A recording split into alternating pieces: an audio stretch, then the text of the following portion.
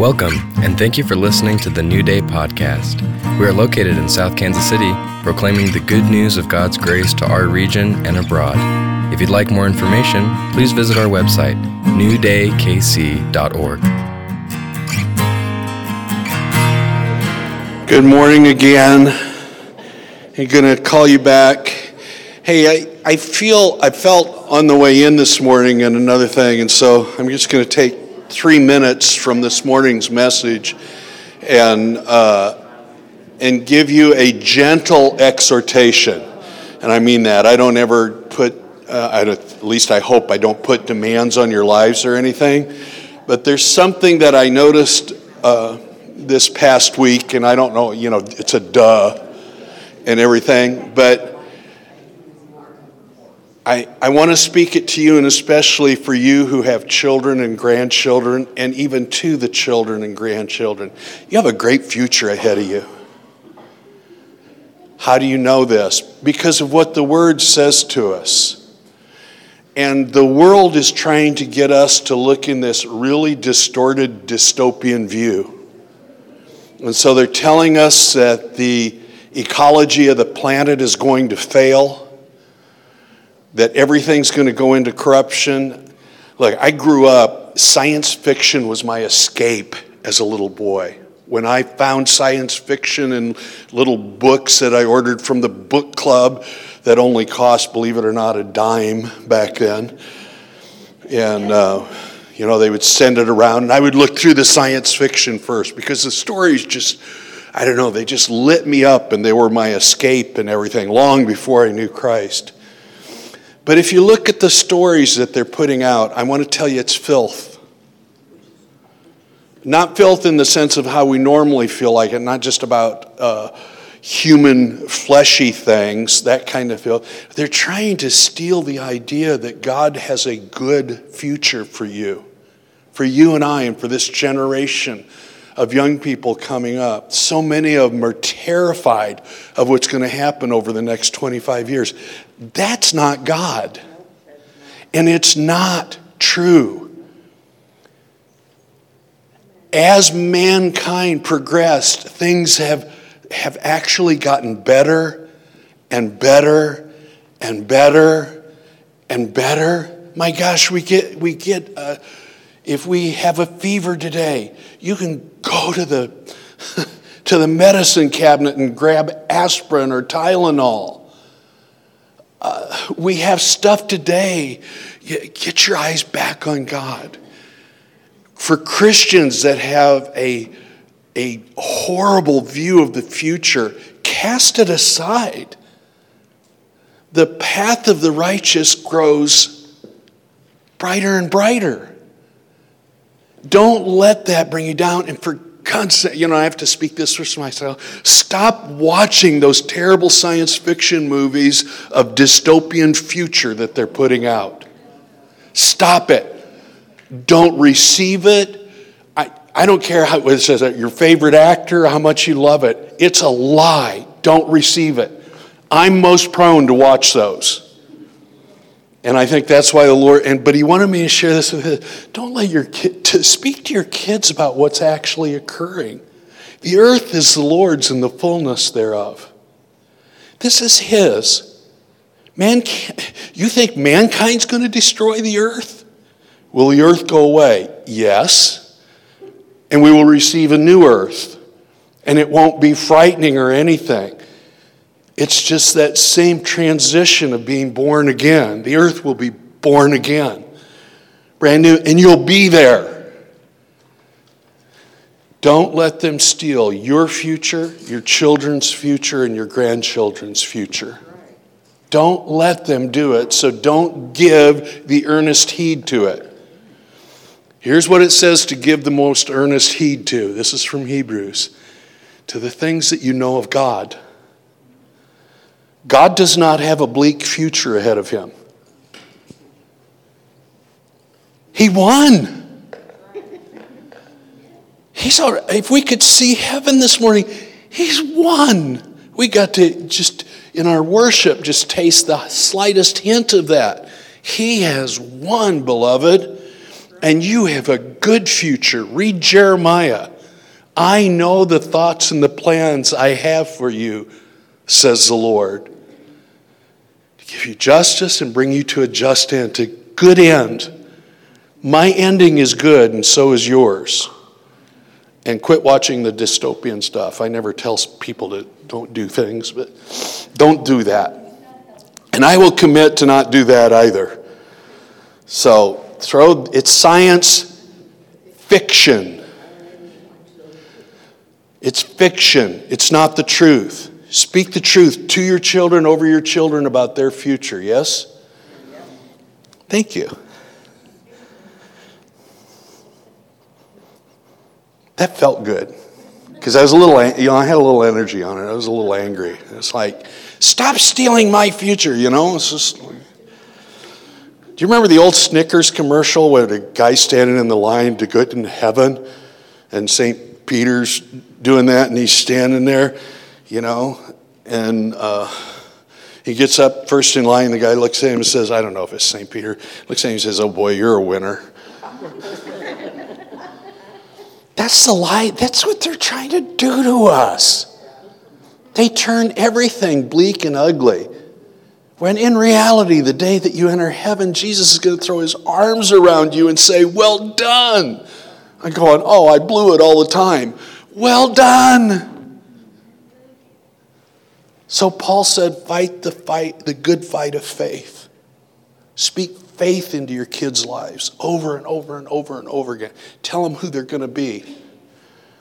That's the other thing they're trying to do, is steal our kids' identity from their sexuality to what they will be when they grow up. I tell you what, my kids have stunned me. Don't let them steal. Okay, enough. Lord Jesus, Lord, as we continue this unfolding description that's in your word through Peter to encourage us in our lives and to understand your economy, I pray that revelation would come this morning to each of our hearts, that we could glimpse something different about that which we thought we knew, and that you would bring an energy to it, a spirituality to it that lightens us so that we shine. In Jesus' name.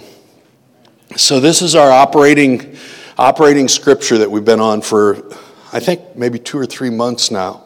And it's about the economy of God and how God multiplies grace and peace to us in the knowledge of him, and that we can have the knowledge of him by adding things to our faith. First believing, and then he gives us an assortment, but they're real important. They're real clear as they build they're a hierarchy of things, and we'll talk more about that in a bit. But here it is, 2 Peter 1:5, but also for this very reason, giving all diligence, add to your faith virtue, to virtue knowledge, to knowledge self-control, to self-control perseverance, to perseverance godliness. It took us 4 weeks to get through godliness and actually take that apart to see what it is.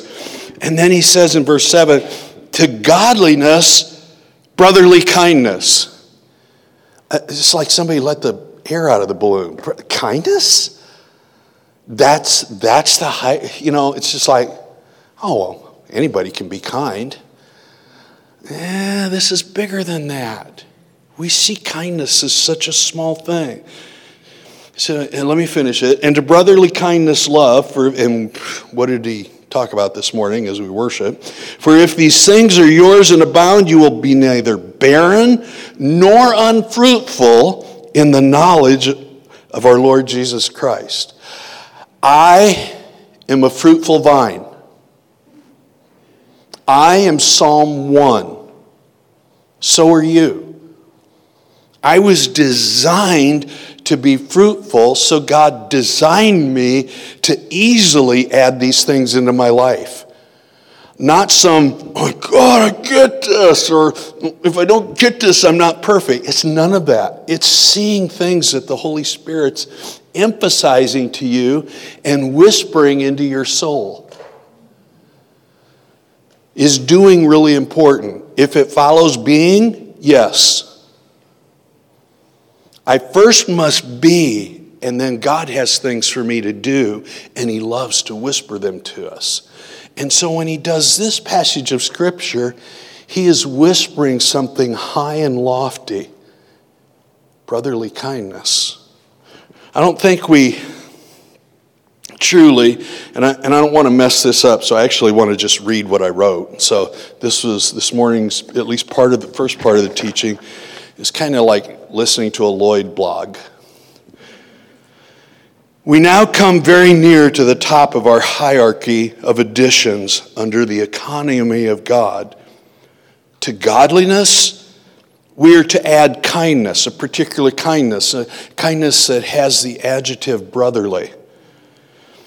Before you can unpack what kindness really means and what it really entails, it's important to look at where it is positioned in following godliness. And ask, why there? Why would kindness, why would brotherly kindness, why would Peter write that? Isn't godly, like if you're godly, that's like the top of the ladder, right? Well, the answer actually is very rich and demanding. I believe it's placed here to keep us from the distraction of judgmentalism and the arrogance of comparison of how we are living our lives and the perceptions and expectations of what that godly living advances in us in the line of being good. It's a capstone to godliness. Godliness alone, without brotherly kindness, causes me to judge you, where you're on the ladder of godliness. What rung are you on? Your life doesn't look very... Just like as we look at godliness, about our own hypocrisy of not being able to live up to that, there's also another, it's a cousin to it. And that's the judgmentalism when somebody else that we know, especially in the family of God, brotherly, can't do it, won't do it, are stubborn about it. Well, they need help, Lord. They're just being unteachable. Because I got it, I'm doing it, I'm trying as hard as I can, why can't they? We start comparing. We compare them to other people. We compare them to ourselves. We compare them to what we know. Do you know what? Every intention in my heart is good. I'm convinced of it. I try to live godly. But you... I'm pretty sure God's angry enough to zap you a couple of times. You see how we do that subtle thing? My intention was always good, but you reacted wrong to me. The way you spoke to me was ugly. And we can see each other's behavior patterns, idiosyncratic behavior, especially when you're married.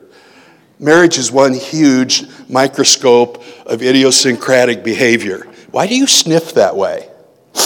Go blow your nose. Not that that was ever said in my house.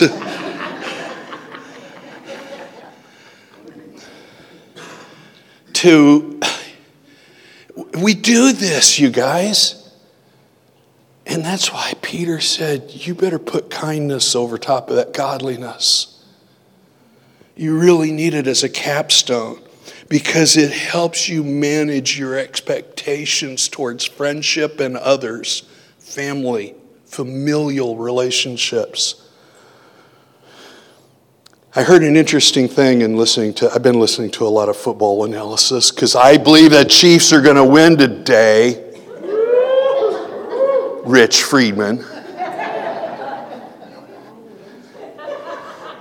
What rung are you on wearing them who day or who dem? Oh my gosh. We'll have to pray for Rich later, you guys.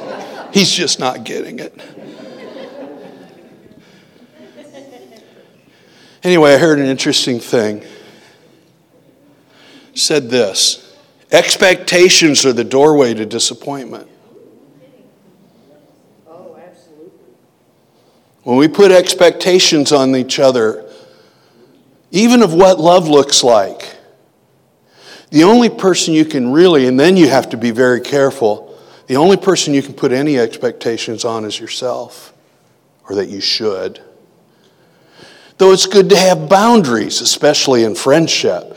But boundaries and expectations of godliness are two different things. And here's what's weird. It's got kind of a balance to it because we know that we have to judge things. And we also know from human relationships that I must have boundaries, because if I don't have boundaries, others will violate it. And God never asked you to go without boundaries. He asked you to bring them under submission to Him. So I think this is what Peter is trying to say. Bring all that, especially godliness, under submission to kindness. Man, when you submit to kindness, things change. Because the danger with godliness is it can easily cross the line and move into demanding and placing expectations on someone. And it doesn't feel good. It doesn't taste good. Have you ever noticed that when you're trying to talk to somebody and get them to do what you think is right for their lives, and when they start like backing away from you, you see their body language? Do you watch body language? You should. And they start going like that, they suddenly feel like you're putting expectations on their lives and their behavior, and that's why they're backing away. Of all the things that have ruined familial feelings in any church body is when we decide what rung on the ladder that others have climbed to and what they still need to do in their lives to be acceptable or growing. So people get what they call hurt at church. And it's always the church or those people, because it's too hard to deal with just one thing. And so you expand it. It's the humanness, it's the weakness of human nature. I suddenly go, well, it wasn't Lloyd, it was New Day. And so I'm mad at everybody in the church, though 90% of the church didn't even know who I was. How do we do that? And that's hard in a small congregation, but larger congregations deal with it all the time. And so in America, it's a matter of choice. You don't like it, you get up and leave. You don't work it out. It's too hard to be kind. Working it out requires kindness and listening. I'm reading Bono's autobiography. It's on the New York Times bestseller list. Some of you maybe don't know who Bono is. And it's the band U2. And it's the story of his life from his point of view. And he doesn't do it time-wise. He jumps around in time. He did it by 40 songs. So there's 40 chapters in the book. And each one of his songs, he takes a section of the song and explains things that he learned or what he went through in life. And it's really brilliant. And I haven't seen very many people that demanded kindness on their own life and realizing they couldn't do it without God than he did. Now, you'd have to read the book to understand that. But it's just phenomenal. And I think I went, oh, that's what Peter was trying to tell us. It's what he was trying to get across us, that within the economy of God, kindness is like it's on the top of the food order. This is a food chain that it's way up there. Brotherly kindness produces a humility in us and a power in us that reflects the intent and purpose of Christ in us. Every one of God's intent towards you is to be kind to you. That's a mouthful. Every intent and purpose of God for you is kindness. He emanates kindness. When we say God is good, what we really mean is He's so kind. He is so kind to us. If you get a glimpse of God's kindness towards you, you want to give it away to other people. So in order to walk this out, when you add it in your life, you have to first receive again and again and again the kindness of God. Adding kindness caps it off as an expression of how we feel, and walk out our faith towards others. Well, I think I need to tell them that the Lord's pleased with them, but there's a couple areas that's not kind. Just tell them that God's pleased with them. You're not there. This is one of the things I've never really understood about even doing small groups in the past and everything. God didn't put other people in my life to fix me. You can't fix me. You can't take away what happened to me. You can't exhort me to just change my behavior and that'll take care of it. You can't. He can. What you can do is be kind to me and tell me that he can. The work of a counselor is showing people how much God cares and is in there, and give them a hope within their hearts to see change. What about when it's addictions? You and I both know this. There are stories of where God kicked addiction out of somebody's life. I see some of you sitting in here. I'm standing here. As a young man, I was deeply addicted to drugs. It was destroying my life before I got saved. It was destroying my life, and I had to struggle with it after I got saved. But by the grace and kindness of God, he helped me. He helped me put that aside. And I found a greater thing, the grace and peace of God that he promised when I would add things, he would be there and he would remove it. But fixing each other, I'm not here to fix you. I can't fix you. How can I adjust your nose when I didn't make it? How can I tell you you're too mouthy when I have one of my own?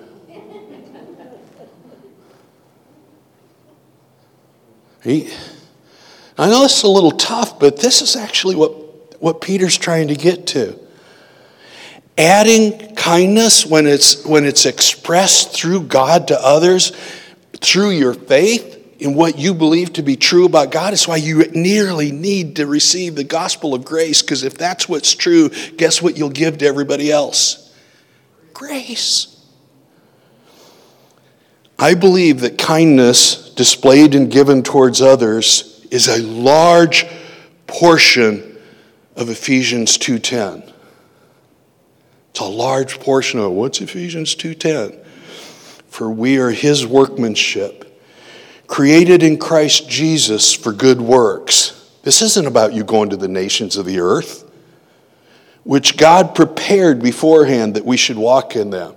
This is about you being kind to Cousin Frank, who always says that thing at Christmas time that always just sets me on edge, and the whole idea of Christmas gets blown up. Give him a cup of kindness. Give him a cup of kindness. Not what he deserves. If we all got what we deserved, nobody would be sitting here.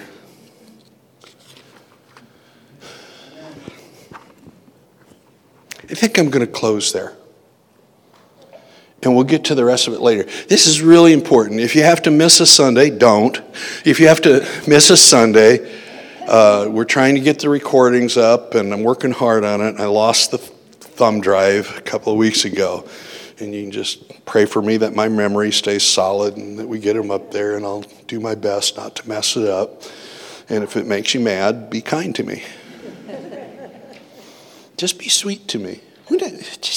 Can we pray that for ourselves as we close this today? I want to be sweet. I do. I want to be a Hershey Kisses at Christmas time. You know?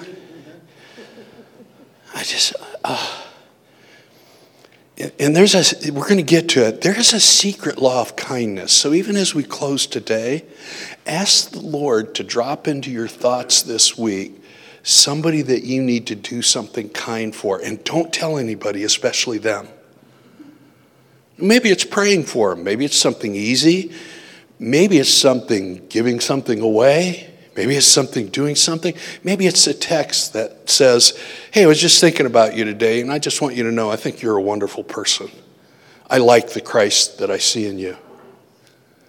And just give him that, a little secret deed of kindness. Here.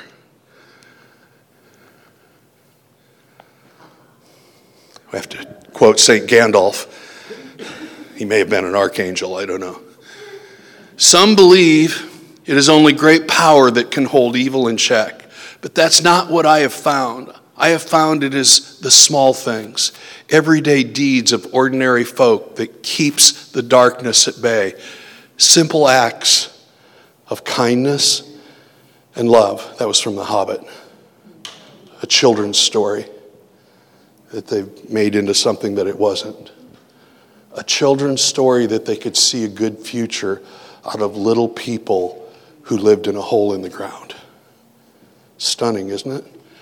Lord Jesus, help us. Help us this week to be kind. Plop into our thoughts a secret deed of kindness that we can do for somebody. And we'll be open to whatever it is. Lord, help me to wear a smile. Not be worn out with traffic and shopping and all the things that seem to make me want to be unkind, and replace it with who you are. You are the God of all kindness.